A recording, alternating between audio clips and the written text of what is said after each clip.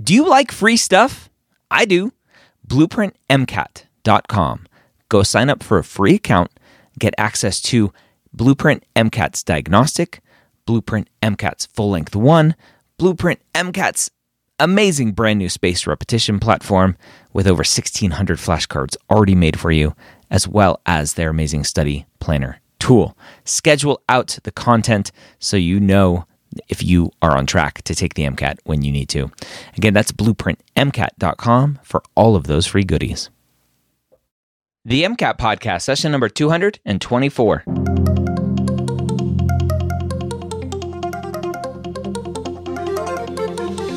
A collaboration between the medical school headquarters and Blueprint MCAT. The MCAT Podcast is free MCAT prep to help you understand the MCAT, teach you how to break down questions, and give you the skills and confidence to get the score you want on your MCAT test day.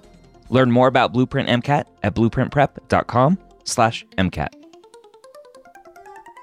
Welcome to the MCAT Podcast. My name is Dr. Ryan Gray, your host here every week. As always, I'm joined by an amazing member of the Blueprint MCAT live online team. This week is no different. We're talking with Adam, who we had on the podcast last week, to learn all about him. And we're going to continue our breakdown of full-length 1 from Blueprint MCAT, which you can get for free by signing up for a free account at blueprintmcat.com.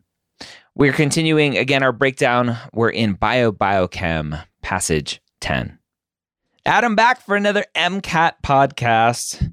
How are you doing today? I'm great. I'm excited to dive into some content. Yes, sir. So we're going to continue our breakdown of Blueprint MCAT, full-length 1, Biochem, passage 10. It's a mouthful. Remember, you can get full-length 1 for free by signing up for a free account at blueprintmcat.com. And then come hang out with us and learn how to break down these questions. So, passage 10. Before we jump in and start reading this, actually, let's hear your thought process on how to approach passage-based questions, or a passage in general. Yeah. So one of the techniques that I love when attacking passages is to take it paragraph by paragraph. A lot of people fall into the trap of over-highlighting or sort of picking out minor details because they try to pick out the important pieces, as they're going. But I really think a really effective strategy is to go paragraph by paragraph. So you read a paragraph and then you take maybe just 5 seconds to do a sort of like mental accounting. See what were the important tidbits, maybe, distill out the main idea and then move on to the next paragraph. So that's generally how I attack passages. Awesome. All right. Well, let's go ahead and jump into our passage here today. If you're listening to this in podcast form, remember we're recording this for YouTube as well. You can come hang out and play with us there. All right. So elevated low-density lipoprotein, LDL, cholesterol is a risk factor for both Alzheimer's disease and cardiovascular disease. So I'm noting some of these acronyms here, suggesting a common lipid-sensitive step in their pathogenesis.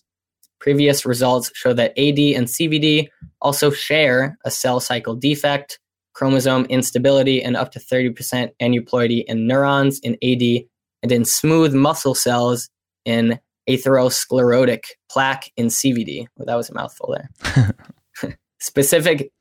Fortunately, you don't have to read out loud on the MCAT. Yes.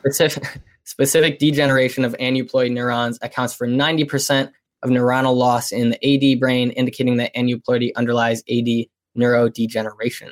Mouse models of AD develop similar aneuploidy through amyloid beta inhibition of specific motor proteins and consequent disruption of mitotic spindles. All right. Woo. So yeah, a lot here, a pretty dense first paragraph. Hopefully that's not a turnoff for a lot of students. I know especially towards the end of a section, this is passage 10, a pretty dense passage, can be a little scary, but let's sort of try to just boil this down to some important pieces. So we know we're working with lipoproteins here. I almost always highlight acronyms here. So we have our LDL, are AD for Alzheimer's disease and CVD for cardiovascular.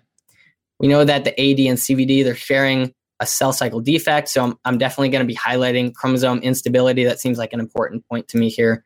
And that's showing up in this conversation about aneuploidy that we get in sort of the rest of this paragraph here. So chromosome instability, aneuploidy in neurons seems important.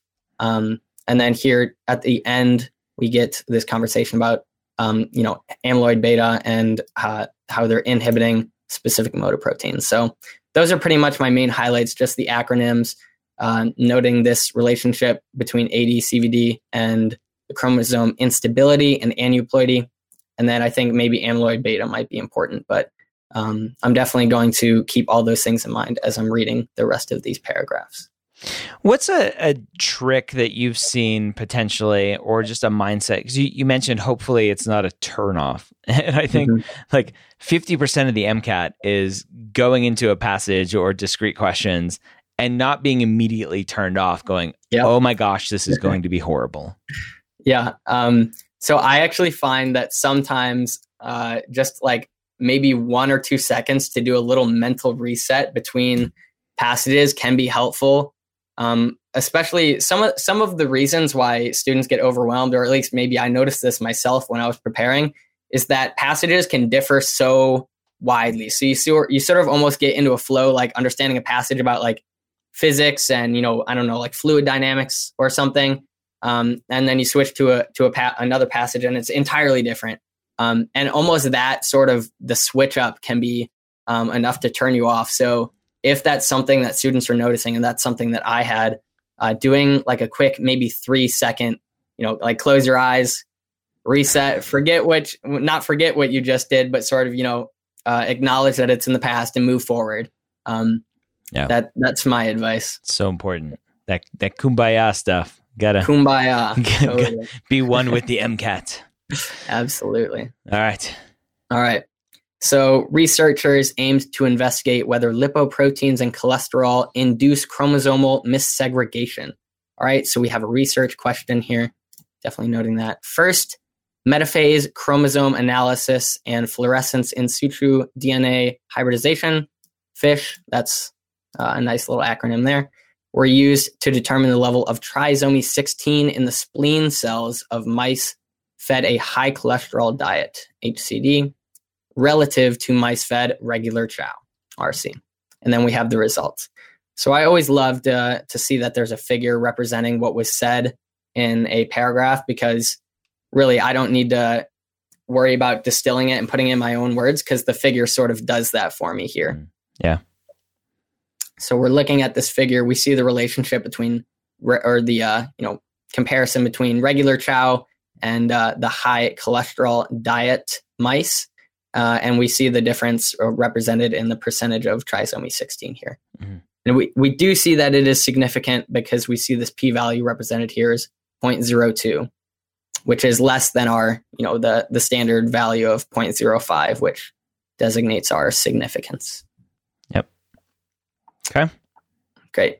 So let's move to this next one. Then, to establish that lipoproteins and cholesterol were directly responsible for the aneuploidy observed in the cholesterol-fed mouse, researchers analyzed the chromosomes of human telomerase reverse transcriptase, HTERT, cells in culture after exposure to various lipids. Okay. Actively growing HTERT cells were treated with 20 micrograms per milliliter of LDL, oxidized LDL, or high-density lipoprotein for 48 hours, then arrested in metaphase and stained to reveal levels of trisomies 12 and 21. Awesome. Okay, so we have another sort of experimental setup here, this time with HTERT and exposure to different lipids, and then we're seeing how that affects the percentage of trisomies, either 12 or 21. Okay, noted that there. And then finally, we have another little sentence and figure here at the end. Finally, researchers tested the effect of ethanol on levels of trisomy 21 in ox-LDL, LDL, and HDL treated HTERT cells. And we have our figure here at the end. Awesome. Okay. So this figure at the end here, it's definitely relating back to figure 2. There's we're worried about H-TERT cells and the percentage of trisomy here. We see that the addition of ethanol is actually reducing the amount of trisomy 21 that we're seeing just in those LDL species, though, not with the HDL. Okay, very interesting. All right, so this for some students is a good passage because they love all the graphs, a bad passage because they hate graphs and they don't know how to interpret them or look at them or extract the information needed. Is there a trick to getting good with reading graphs quickly? Yeah, so there are definitely some important things that you should always try to pull out of figures. You always want to be looking for, like what's being measured. So what's the dependent variable? What's the independent variable? What's being changed? You're always wanting to look for significance because that's where a lot of questions are going to, boil down to, like, what's the significant difference shown in the figures. So always be looking for p-values. In terms of just comprehension, make sure that you're looking at the legends if there is one.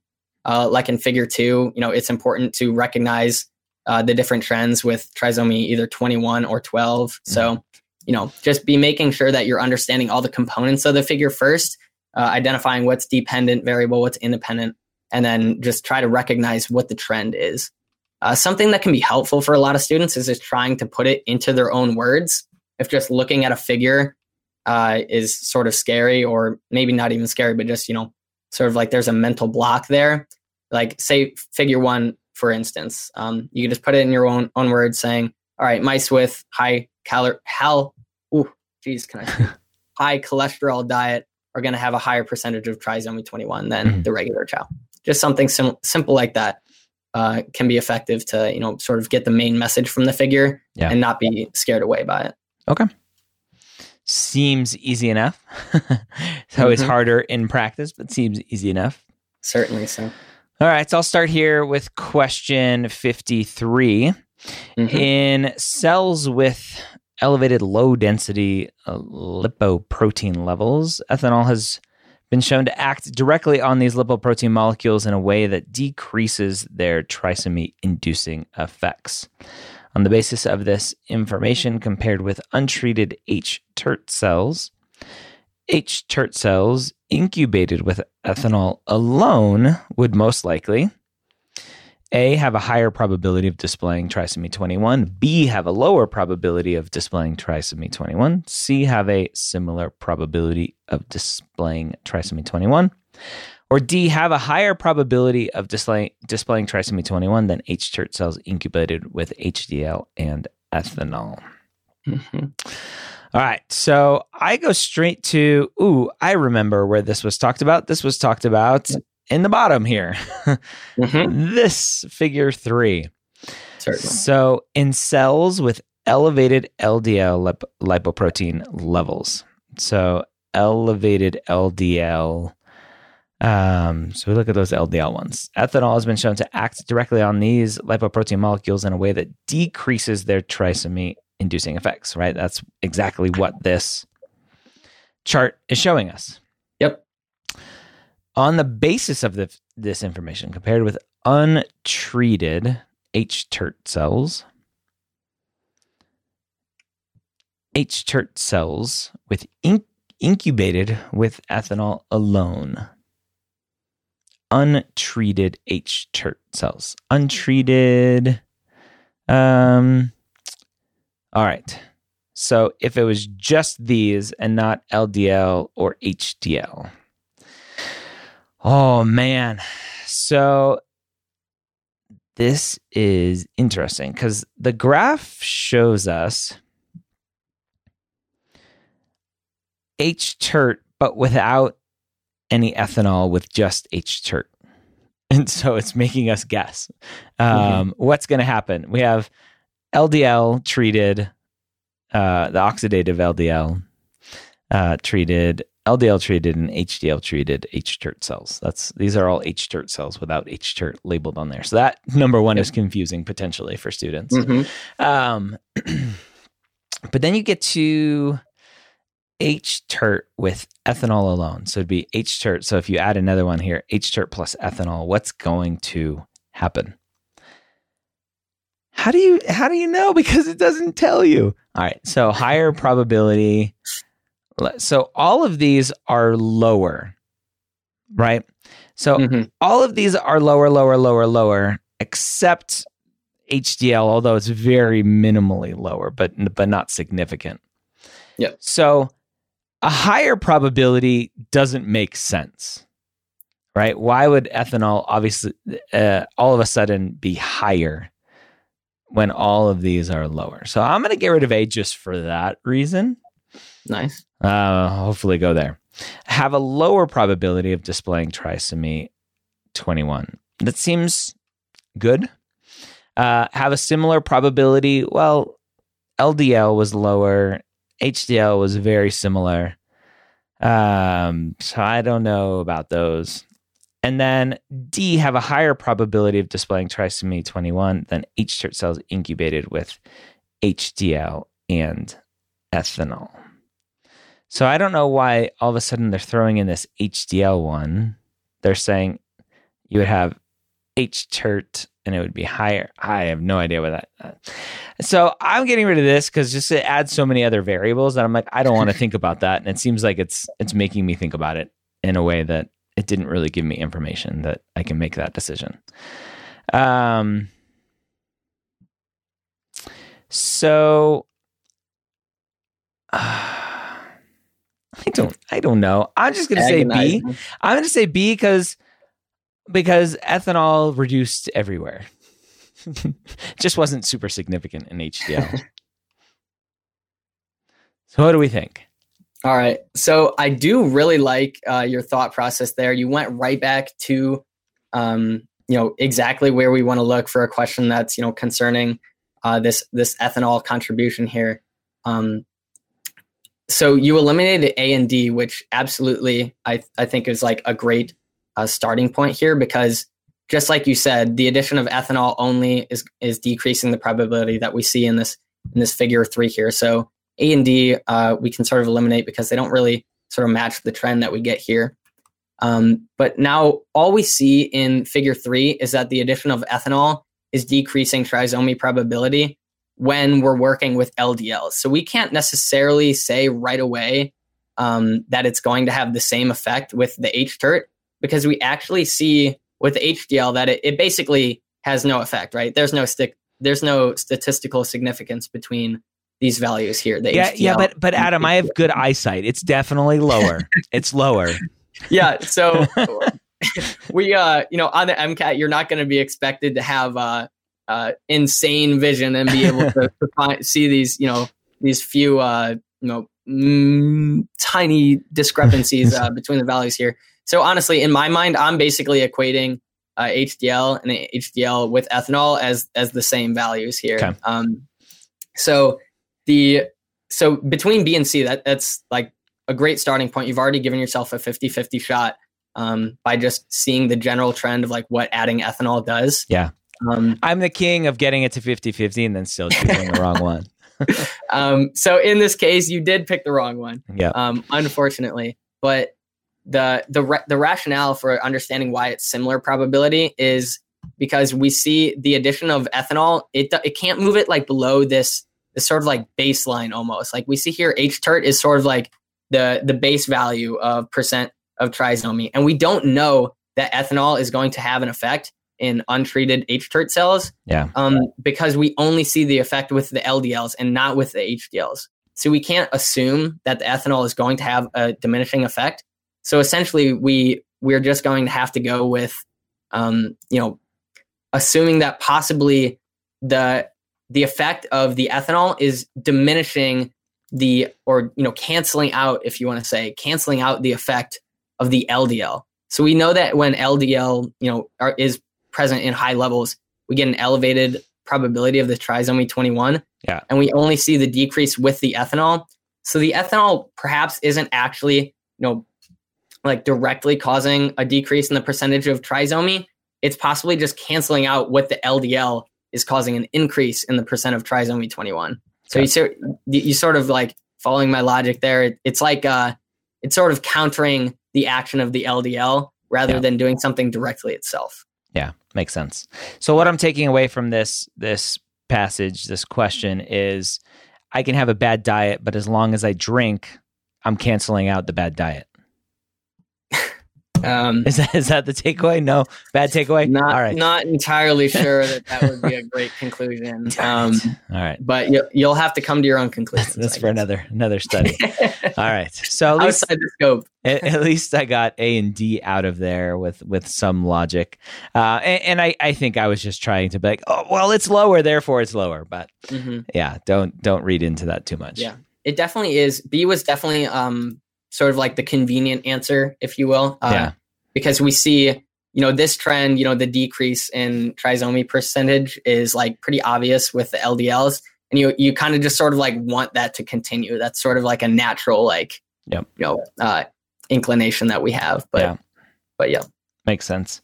Although if I were to use my bottom blue part of the screen as measurement, right? The HDL with alcohol, with ethanol, is the same baseline as the H-chert. So I was comparing HDL with HDL plus ethanol, when what I should have been comparing was the first column, that first bar, and the last bar, and they're exactly the same, therefore similar. So there was my mistake. All right. So this is a good trick, folks. If you're out there, you can use kind of your scroll wheel and you can measure these across with that bottom blue bar. Very nifty. Very nifty. Yeah. All right. Question 54. Why don't you go ahead and read that one? All right. Paragraph 1 mentions that aneuploidy in Alzheimer's disease may result from disruption of the mitotic spindle.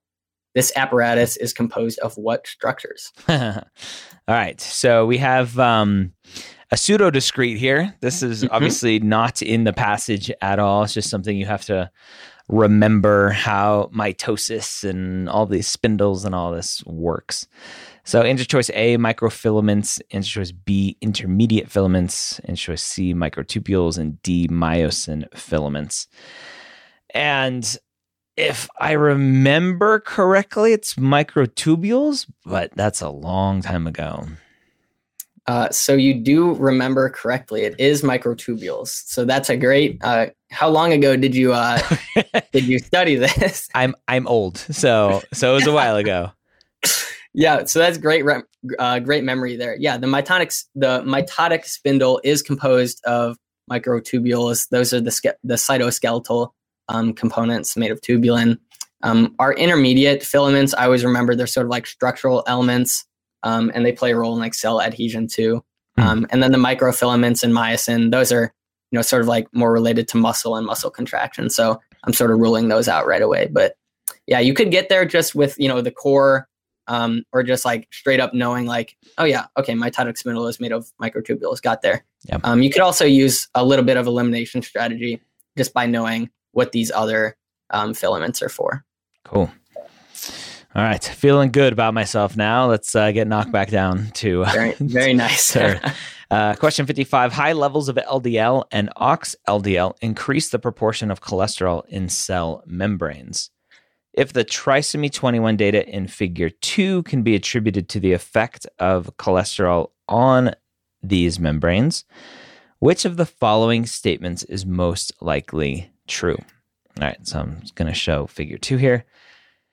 A, H-TERT cells treated with ox-LDL display more rigid membranes than H-TERT cells treated with LDL. Untreated H-TERT cells display more rigid membranes than H-TERT cells treated with LDL. At moderate to high temperatures, ethanol increases membrane fluidity. Or D, H-TERT cells simultaneously exposed to HDL and LDL display increased membrane fluidity relative to untreated cells. All right, so we're in figure 2. Right off the bat, I want to get rid of answer choice C because ethanol isn't part of figure 2. It's part of figure 3. And so it seems like they're throwing in some extra stuff. It also doesn't talk about, unless I'm missing something, it doesn't talk about heat at all. So I'm going to get rid of C just because it seems like it's not part of the passage here at all. So the question is here. Let's rephrase the question. So high levels of LDL and ox-LDL increase the proportion of cholesterol in cell. Okay. How do we know that? Is it just telling us that as an extra piece of data? It seems like it's extra piece of data. So if trisomy 21 data in figure 2 can be attributed to the effect of cholesterol on these membranes. Okay. So we have ox-LDL in figure 2, with trisomy 21 is the lighter gray box here. Obviously increased significantly from just plain untreated H-TERT. Same thing with LDL. Same thing with HDL is not increased.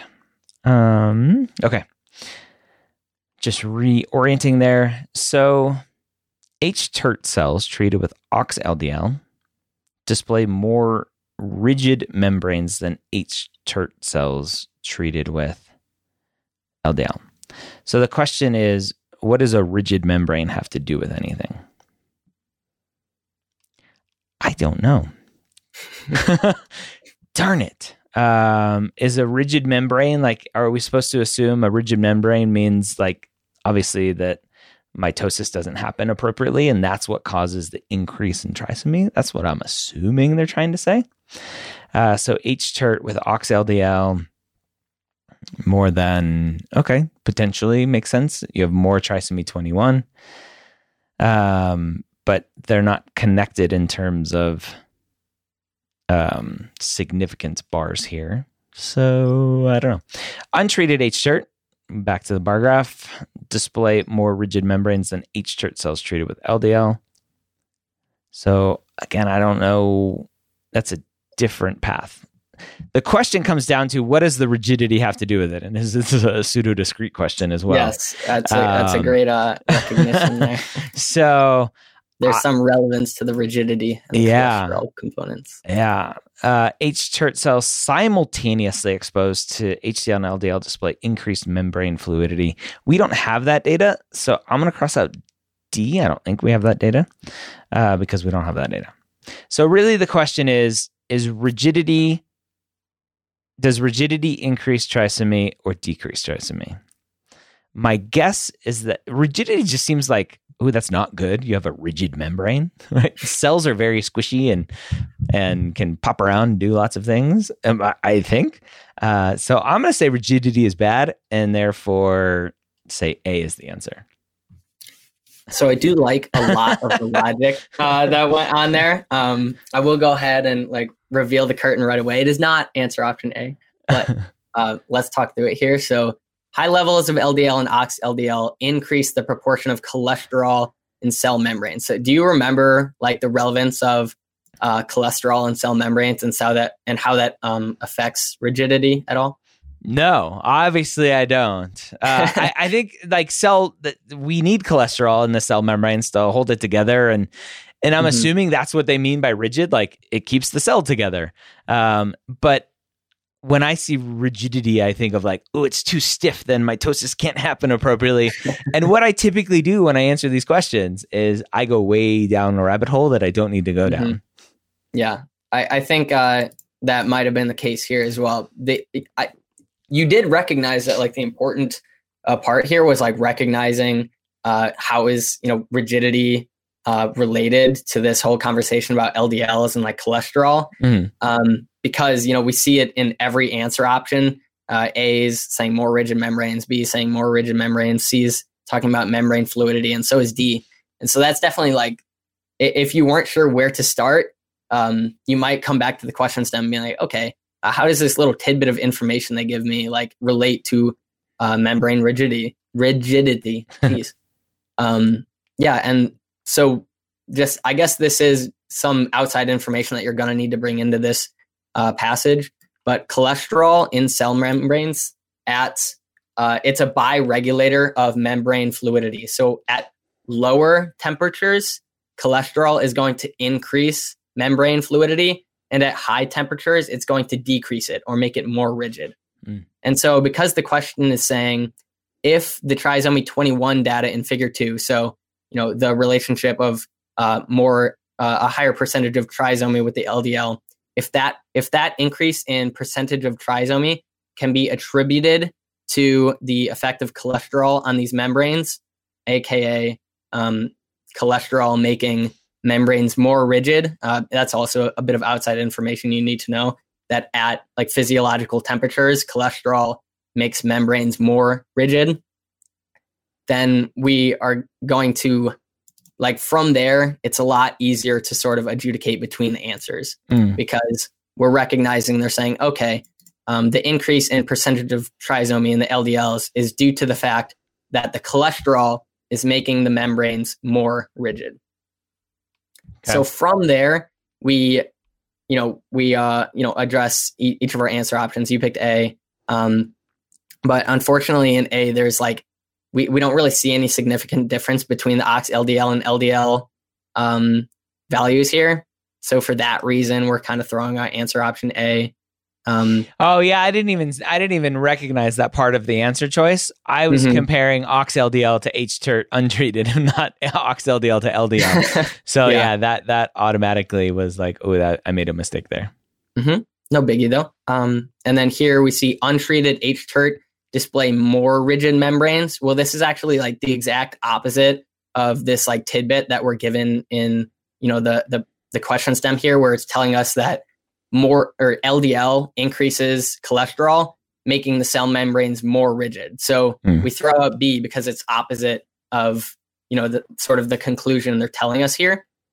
Answer option C. So you threw out answer option C because it wasn't related to figure 2. And generally, like, that's a good idea, but this wasn't really asking us to analyze figure 2 or make like conclusions from figure 2.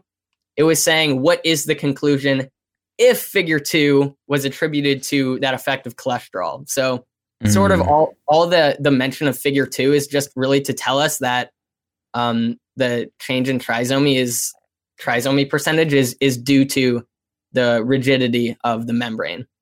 And so now we're just trying to, once we recognize that it's not really like just analyzing figure 2, we can sort of answer which, or like see which statement is true just on sort of we don't have to analyze it, like just figure 2 is all I'm saying. And so we looked here at moderate to high temperatures, ethanol increases membrane fluidity. So we know that ethanol, when added to those LDLs, it decreased the effect of LDL. So it dropped that percentage of trisomy. And so if the increase in trisomy that LDL showed us was due to increasing membrane fluidity, we know that ethanol counters that activity. C does make sense because at moderate to high temperatures, which is our physiological temperatures, so to speak, ethanol increases membrane fluidity, which is the opposite of what LDL is doing for us. And so that makes sense. If ethanol is doing the opposite of what the LDL is doing, then it's sort of canceling out that effect, like, sort of the verbiage that we used a couple questions ago when we were analyzing how ethanol is affecting this percentage of trisomy. It's doing the opposite of what the LDL is doing. So the LDL is increasing membrane fluidity, which gives us a higher percentage of trisomy 21. But the ethanol, on the other hand, is increasing the membrane fluidity and counteracting it. All right. So tough one for sure. What all of this comes down to is the MCAT is a reading test. And I did not read this appropriately because the question specifically says, hey, if what you're seeing here is because of cholesterol on the membranes, right? And I didn't read that for what it was. I was just like, let me remember what figure 2 tells me and then see what the answer choices are. So the question is saying, hey, let me force some information into your head about what you're seeing here. And then based on that, which one of these conclusions can you come to? Which also includes information from figure 3, but I was so stuck on figure 2. And it's a reading test. You got to read.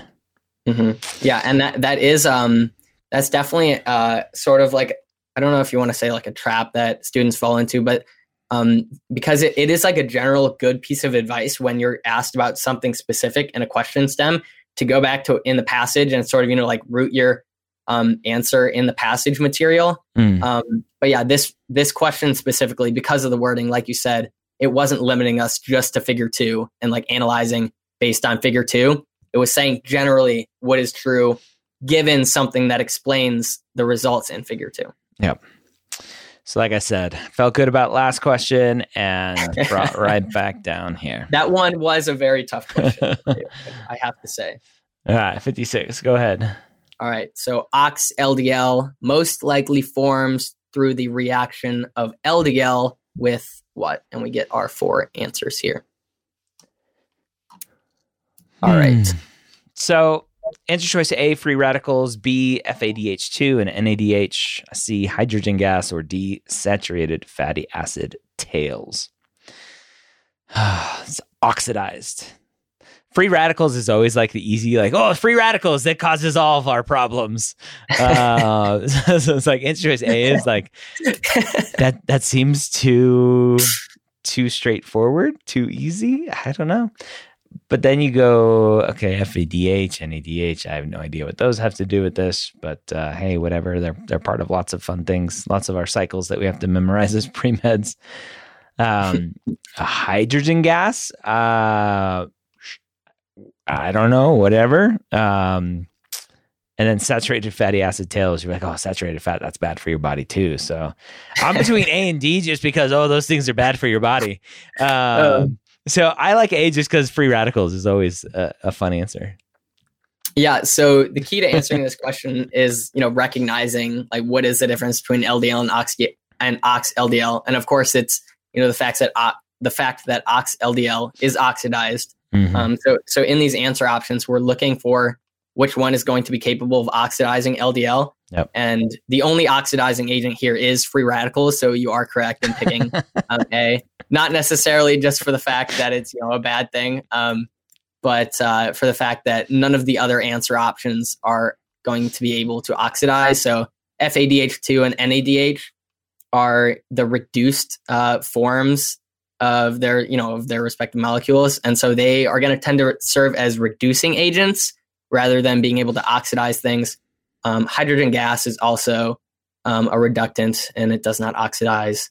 Saturated fatty acid tails, of course, is not going to act as an oxidizing agent. So we're left with our free radicals there. So I'm telling you, free radicals. It was just an easy one. You think of oxidative stress, you think of free radicals. It's like, oh, that's the answer. Well, it served you well in this case. That's certainly the case here. I watched enough infomercials about getting rid of free radicals. All right, that's the end of passage 10. So a couple pseudo-discretes that I did decent on, and then the rest I did terrible on. So the moral of the story is learn how to read and understand what the stupid MCAT is trying to tell you. All right, so there you have it. Again, our breakdown of Full Length 1 from Blueprint MCAT, which you can get for free by signing up for a free account at blueprintmcat.com. You can watch this recording and see the passages as we're going through them at premed.tv. We have all of the recordings of these breakdowns over there, so go check it out. I hope you enjoyed this episode. Don't forget to subscribe, follow on Apple Podcasts, Google Podcasts, Spotify, or wherever you listen to podcasts. Have a great week. We'll see you next time here on the MCAT Podcast.